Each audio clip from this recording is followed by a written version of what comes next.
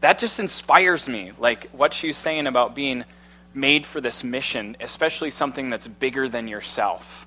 Do you believe the quote, "No sacrifice, no victory"? It's a quote that could easily sell a movie. It's a quote that you'd probably hear on ESPN. I think Jay Cutler probably believed it, more in the negative sense. After he tore his leg, he's like, no sacrifice, not going any further, and then no victory for the Bears, and we can just stop there. But I think this could be believed in a positive sense, this idea of no sacrifice, no victory. It was just a year ago that there was this 7-year-old boy named Charlie Simpson. I don't know if any of you ever heard of Charlie Simpson. He's from London. And he watched the Haiti earthquakes, and he said, I want to do something about that. I'd really like to raise 500 pounds, and because he's from London. I'd like to raise 500 pounds, and I'm going to ride my bike, and I'm just going to get people to sponsor me. The news media caught this, and they raised over 120,000 pounds. It's like $200,000 for this little kid riding his bike around South Park, England, 5 miles. And he just said, like, no sacrifice? Well, 5 miles. Well, for him, a 7-year-old boy, he's like, it was quite tiring. But important, more important than the Bears and more important than Charlie Simpson, what does the Bible really say about this idea of sacrifice and victory? And what does it have to do with mission? And so to really understand that, I think we need to go into God's Word. And so we're going to go to Mark 8. And if you have a Bible, I really encourage you, because we're going to be in Mark 8, Mark 9, and Mark 10, because there's some repeated themes that are just really huge. And so if it feels like you're getting like a 1, 2, 3 punch, it's because you probably are. At least I did. Because when Jesus comes on the scene and he starts doing miracles, all these people are like, do you think he's the one?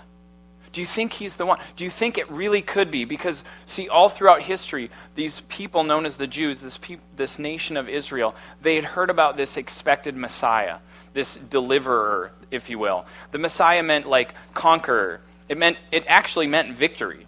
Like this powerful conqueror who would remove the people's enemies. At that time, it was Rome. So this Roman Empire was kind of like squatting in their land, and the people believed that this Messiah was going to come and like an old Rocky movie or something going to come through and just wipe these people out. That was their picture of the Messiah. And they start to go, I think it's Jesus. I think it's Jesus.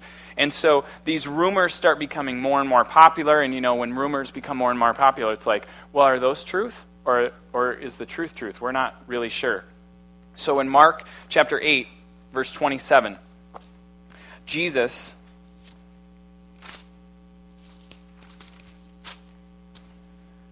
takes his disciples away. So they're in this popular land of Galilee, and he takes them to these villages in Caesarea Philippi, which is like out in the boonies. So they leave kind of the main popular area, and they go up into these villages. And as they're on their way, verse 27, Jesus says, who do people say I am? And his disciples replied, well, some say John the Baptist, a prophet. Others say Elijah, a prophet. And still others say one of the prophets. Jesus says, well, what about you? Who do you say I am? And Peter, the very vocal disciple, says, you're the Christ. You're the Messiah. You're this anointed victor. You're the guy who's going to come and wipe out our enemies. And Jesus warns them not to tell anyone. Now, why would he do that? Like, that should be good news. You're the guy. You're going to come in. You're the champion. We'll follow you anywhere. Well, he didn't, because I believe they didn't understand what his mission was.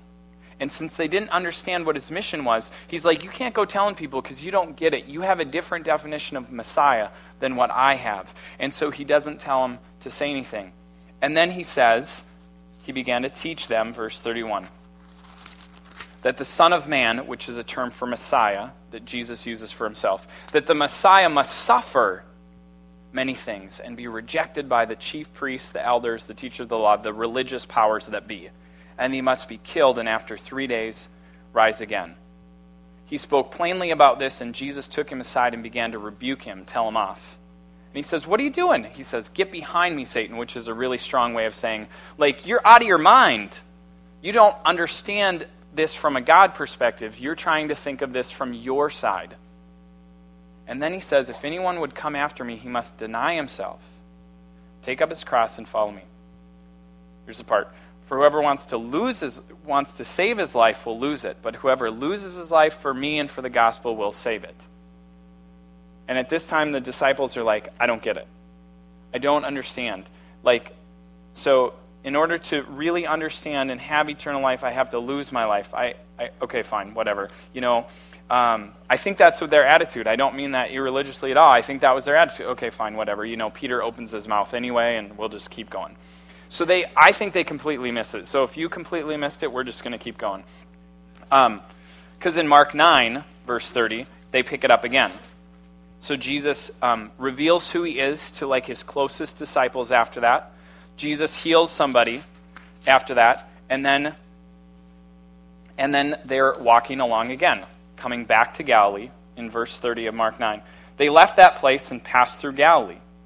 But Jesus did not want anyone to know where they were because he was teaching his disciples. He didn't want the rumor mills to start, and so he's just taking them kind of in the back roads, if you will. And then he says again, the Son of Man, or the Messiah, is going to be betrayed into the hands of men. They will kill him, and after 3 days he will rise again. But they, the disciples, did not understand what he meant, and they were afraid to ask him about it. Why? Because last time they asked about it, Jesus said, "Get behind me, Satan," to Peter. So, they're a little bit not sure what's going on. But this is the second time now that they're like, well, Jesus has said he's going to die. Okay, if Jesus is going to die, then who's going to replace him? So verse 33, they came to Capernaum, and when he was in the house, Jesus asked them, "Hey, what were you guys arguing about on the road?" But the disciples kept quiet because they were arguing about who's the greatest. Well, why would they have been arguing about who's the greatest? Because they had started to realize that Jesus was going to die. And if he was going to die, then his number one student was going to take over, because that's how it works, right? I mean, really. So then he sits them all down, and he says, if any one of you wants to be first, he must be last, and he must be the servant of all. Now, I have a high regard for the Bible, but let's be honest. I mean, do you really think that the disciples were like, oh, yeah. I mean, I try this with my kids. 8, 6, and 4. 8, 6, 4. And I'm like, Jesus says the last shall be first. And you know what they go? They go, fine, you be last. That totally backfired. The only time I was really last was the whole year of 7th grade track. And I didn't find any spiritual encouragement from being last. In fact, I got ridiculed for being last. I mean, I really, how many of you remember who finished 4th place in the Olympics? I mean, they have gold medalists, silver medalists, bronze medalists, 4th. They're not up there. I mean, for that matter, how many of you remember silver medalists? I mean, I love our country, but we have an obsession with being first. I mean, even more than first century Palestine, which is where this was taking place. And being first here was really, really important. So he picks up this kid, and he says, whoever welcomes a little child, which was considered kind of worthless in their culture. Whoever welcomes someone who's not worth it welcomes me. You guys still aren't getting this. And I can tell they're not getting it because then they get mad about someone else that's claiming to help Jesus, but he's not on their team. And so they get all kind of their panties in a bundle, and you can read about it, but we'll continue. So in Mark 10, again, verse 30, verse 32. Mark 10:32 says, they were up on their way, they walked a lot, they were up on their way to Jerusalem, and Jesus was leading the way, and his disciples were astonished, and they were a little bit behind him. And then the crowd that was following them was afraid. Okay? So it's Jesus, disciples that are in astonishment, awe, or amazement, and then the crowd that's afraid. Now, I always skipped over that, but I think it's really important. Like, why was there this awe and amazement and this fear? Well, right before that, Jesus had told off someone who was really powerful. A very prominent, rich young man had basically come to him and said, what does it take? What does it take to follow you? And Jesus said, this is what it takes for you. And he walked away. And he's like, I can't do that. And so the people were like, well, if he can't do it, then how are we going to do it? And the disciples are thinking, in your face. Yeah, do you see him tell him off? That's right. You remember that last shall be first thing? Yeah, he quotes that again right before this. And the disciples are like, we're last, now we're first, and you're last. Go away, rich young man who's really powerful. Now the crowds are back here, and they're going, oh my gosh, if that guy can't do it, then what's the hope for me? So that's the emotion that's going on. And Jesus, again, takes the 12 aside and says, we're going to Jerusalem. Verse 33. And the Son of Man will be betrayed to the chief priests and the teachers of the law. They will condemn him to death and will hand him over to the Gentiles. Basically, the religious rulers are going to condemn him to death and hand him over to the political rulers that are going to kill him. So basically, he's saying that the Messiah is not powerful enough to go against these other powers. So now the disciples are really scratching their heads. They're like, wait a second. I'm starting to figure out that this Messiah thing isn't about victory, and I can't get over that. But I can't understand that it's about sacrifice yet. I'm not there yet. So the next verse says that two of Jesus' closest followers, James and John, they come to Jesus in private and say, hey, we want you to do us a favor. If you are going to die, then we'd like to be in seats of honor next to you. One here, one here. And Jesus uses very first century Jewish language to say, do you think you can really do that? Like, do you think you can take that? Oh yeah. We want the victory. We don't want the sacrifice part, but we want that. And that's basically what they're saying. And he said, yeah, you'll get it. But I can't choose that. Verse 41. When the other 10 heard about this, they were indignant with James and John. Now, why do you think they were indignant? It seems to be that maybe they're upset with them, or maybe are they just mad that they didn't think of it first? They're like, oh, that was a really good idea, because they still don't get this. So Jesus calls them all together, and I used to play hockey when I was in middle school, and we had a really bad team, and I think this little conversation was kind of like that hockey. Like, it's not between periods 1 and 2 where there's still hope. It's kind of between periods 2 and 3 where the other team's now up like 17-3, at least when we were playing. In hockey, that's a big spread. And the coach was taking us in, and none of us were getting along with each other, and we didn't understand how to play and how to win. And Jesus didn't do this, but our coach said some not so nice things to us. And Jesus is taking them together, and he's like, you guys aren't getting it. Now, I don't know if he's frustrated. We can't read emotions into the text. But here's what he says. He brings them together, and he says, you know what? Those who are regarded as rulers lord it over the people, and the high officials exercise authority over them. But not so with you. Instead, whoever wants to become great among you must be your servant, and whoever wants to be first must be last. For the Son of Man did not come to be served, but to serve, and to give his life as a ransom for many. Like, and if you study, if you would have grown up in Israel at the time this was written, those things would have flooded to all these prophecies from right here that talk about the Messiah. And especially the book of Isaiah, when he uses the word suffering and he uses the word servant, like for those people who would have studied all of this, they would have gone, bingo, he's talking about Isaiah. He's talking about that prophecy. I didn't think that prophecy really applied to the Messiah. But that's what he was going for. And he, the writer Isaiah, who Jesus is kind of quoting here, is saying, you as a nation, Israel, you were supposed to do that. You were supposed to bring this blessing to the world, and you didn't. You kind of kept it all to yourself. And so, and they couldn't fulfill it. And so Jesus is coming in to fulfill it. He's coming in to make things right. He's coming in to restore what's broken. He's coming in not only to save Israel, but to really save the world. And he's going to do that and achieve that victory through sacrifice.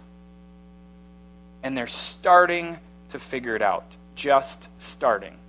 Nobody thought that it meant serving. Nobody thought it meant sacrifice. Basically, in that time, and I think today, that everyone believed that if you had power, it meant you could take.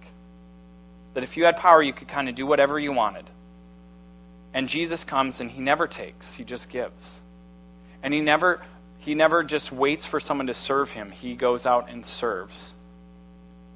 And then there's this statement that he gives his life as a ransom, or he gives his life as a payment so that we can be released. Released from what?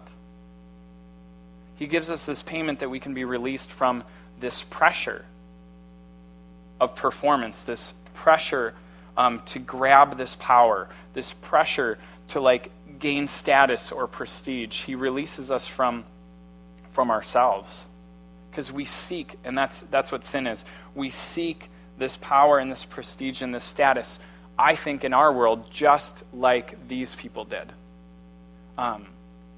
So when you hear about the company downsizing and saying, we're going to evaluate everybody and we're going to pick the best, doesn't everybody start to freak out a little bit and start to backstab each other and, because I got to get a spot?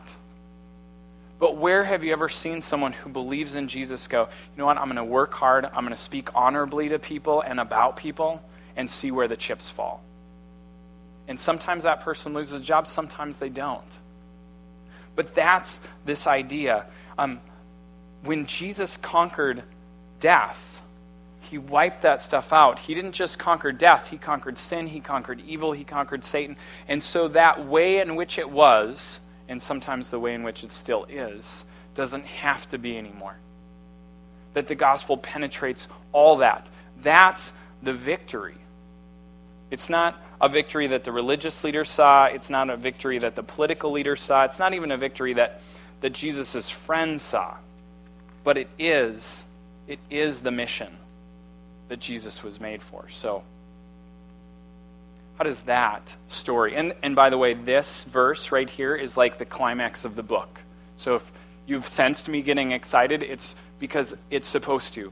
This, boom, what happens in Mark chapter 8, first shall be last, and they scratch their head. In Mark chapter 9, first shall be last, and they scratch their head. And he's like, first shall be last, and I will give my life for you to understand this. I will give my life to change this so that the last really will be first, so that people have a chance to understand and find a relationship with me. This is it. This is bam, climax. So how does that idea fit into your life, my life, our story as this community? A couple thoughts I have. Maybe you have your own thoughts, and God's Spirit can speak to you. I think, number one, on a purely human level, it gives me hope. Because if the disciples missed it, maybe I got a chance. Because they did. They missed it on a completely one level. On a worldly level, I realize that this, in the time it was written and how people were jockeying for positions and power and stuff, is very much like our life today. And so I think it speaks to that. When we try and jockey for positions of power and prominence, what are we really doing?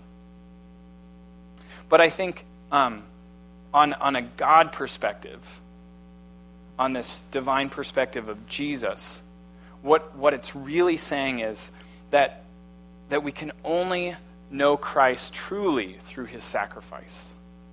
I mean, first of all, his sacrifice on the cross, but then his life of sacrifice. And if we, like Erica, if we just sit and hear about it, we'll only know a piece of it. But if we experience that sacrificial serving, we really, really, truly come to understand that. And so for others to truly find God, I think they have to see people who believe. They see people who believe, and how they see their beliefs is not necessarily through their words, but through that sacrificial serving. several women have walked up to me to say, I cannot believe how loved I was. I mean, we've had 7 services in a row. So if you're new and like, hey, you guys are doing okay, or if you're new and you're like, wow, you guys really aren't doing very good. Well, we've only been here 7 times, like consistently, and 4 more before that. But they said, I can't believe that as a new community I felt such love. There was a sacrificial service that happened on Friday and Saturday, and it was beautiful. There's sacrificial service that happens every week when a stage gets put up and curtains get put up and speakers get put up and children's ministries going on in all these other rooms. That's sacrificial service, and when people experience that, they come to understand who God is more, and I think others see that and go, okay, I'm starting to get that these people are different. There are so many religious roadblocks and cultural roadblocks to really understanding Christ. I'd love to just, be here till 2 o'clock and tell you all of them. Throughout history, they've been different, whether it was the institution in Rome, or whether it was the philosophical nature of Greece, or whether it's even like the entrepreneurial nature of America. But all throughout history, there have been religious and cultural roadblocks, and those things kind of become enmeshed in what it means to follow Christ. And so what are we called to do? The same thing that Erica was called to do, to show people a true picture of God. Remove the religious roadblocks, remove the cultural roadblocks, and just show people what a true picture of God is. And as we do that as a community, as we say, okay, what are the religious roadblocks? Is holding a Bible a religious roadblock from people experiencing? Because I can print out notes. Is having a thing that's like this a religious roadblock? Is having a greeting time a religious roadblock? What are those things? And we'll take everything away outside of honoring God and staying true to His Word and Christ and the Holy Spirit. We'll change everything else so that people can get a true understanding of God. That's what I think it looks like for us as a church, as a community. Things like the retreat, things like as we're going to start this grand opening team actually just in a few minutes. And maybe you want to come and hear about it. There's my little plug. But we really want to say, okay, as we let people know we're here, what are ways we can do that without the cultural roadblocks, without the religious roadblocks? To just say, hey, this is who Jesus is, and we're a people that are trying to seek Him. I think it looks like some of these things that I've heard throughout the community in the last couple of weeks. There's a man who's built a relationship with a coworker at work, and this coworker's like, hey, I want to sponsor, I'm doing this service thing, I'm doing this relief work, and he's like, that's cool, why? I don't know, I just think you should do like good things like that. And he kind of takes a step of boldness and says, yeah, I agree. I think, though, it comes from understanding who Jesus is. And he's like, I've never really been into church. And he said, that's fine. But Jesus, he's like, okay, tell me more. He's like, well, have you ever read the Bible? No. Would you like to? Sure. And then he emails me, know any good Bible studies? It's great. It's okay. He took a step. I think in one sense, I think it looks like another one of our friends here, who you might find this weird, but he carries a lighter because 4 of his coworkers smoke. And regardless of how you feel about smoking, he carries that. And they're like, one of his bosses was like, oh man, I don't have a light. He's like, oh, here you go. And he was floored. He's like, aren't you a Christian? He's like, well, yeah, I follow Jesus. But you needed that, right? Yeah, thanks. Roadblock, down. That Christians hate anything that could, kill you, but another story. There's a lot of things that could kill you. I think it looks like not going the traditional path of college, even though that's what we're supposed to do, and doing something like YWAM. I think it means taking a semester off from school to truly discover who Jesus is in a place that looks so different than here. to change the religious and cultural roadblocks so much that you come to this new understanding of Christ. I think those are some of the ways that we can find out how we're made for that. So what is it for you?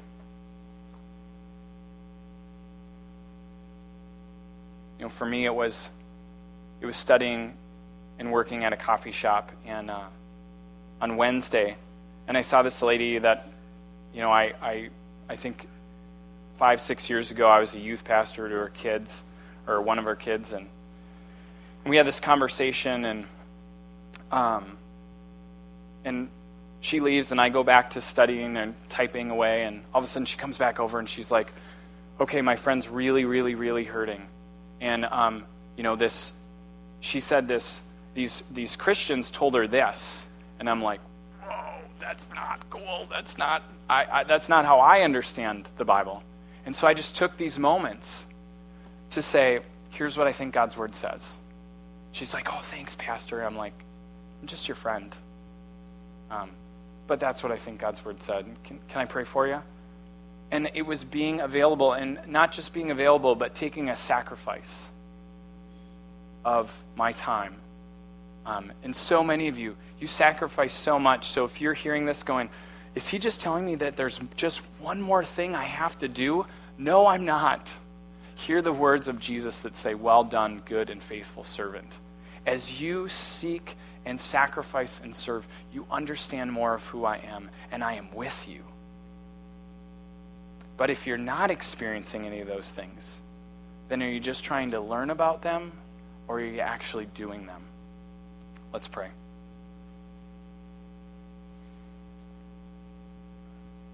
God, we hear this word of being made for a mission.